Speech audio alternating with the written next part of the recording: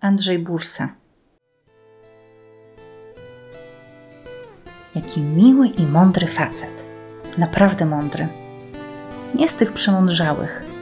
Obierze świat, co to z niejednego pieca chleb jadł. Wyrozumiały i uprzejmy. Cała anatomia jego twarzy zdradza lekki wysiłek. Ust, by mądrzej i grzeczniej do mnie mówić. Oczu, by uważniej i uprzejmniej mnie słuchać. Tak, naprawdę, nie mogłem nie napluć mu w mordę.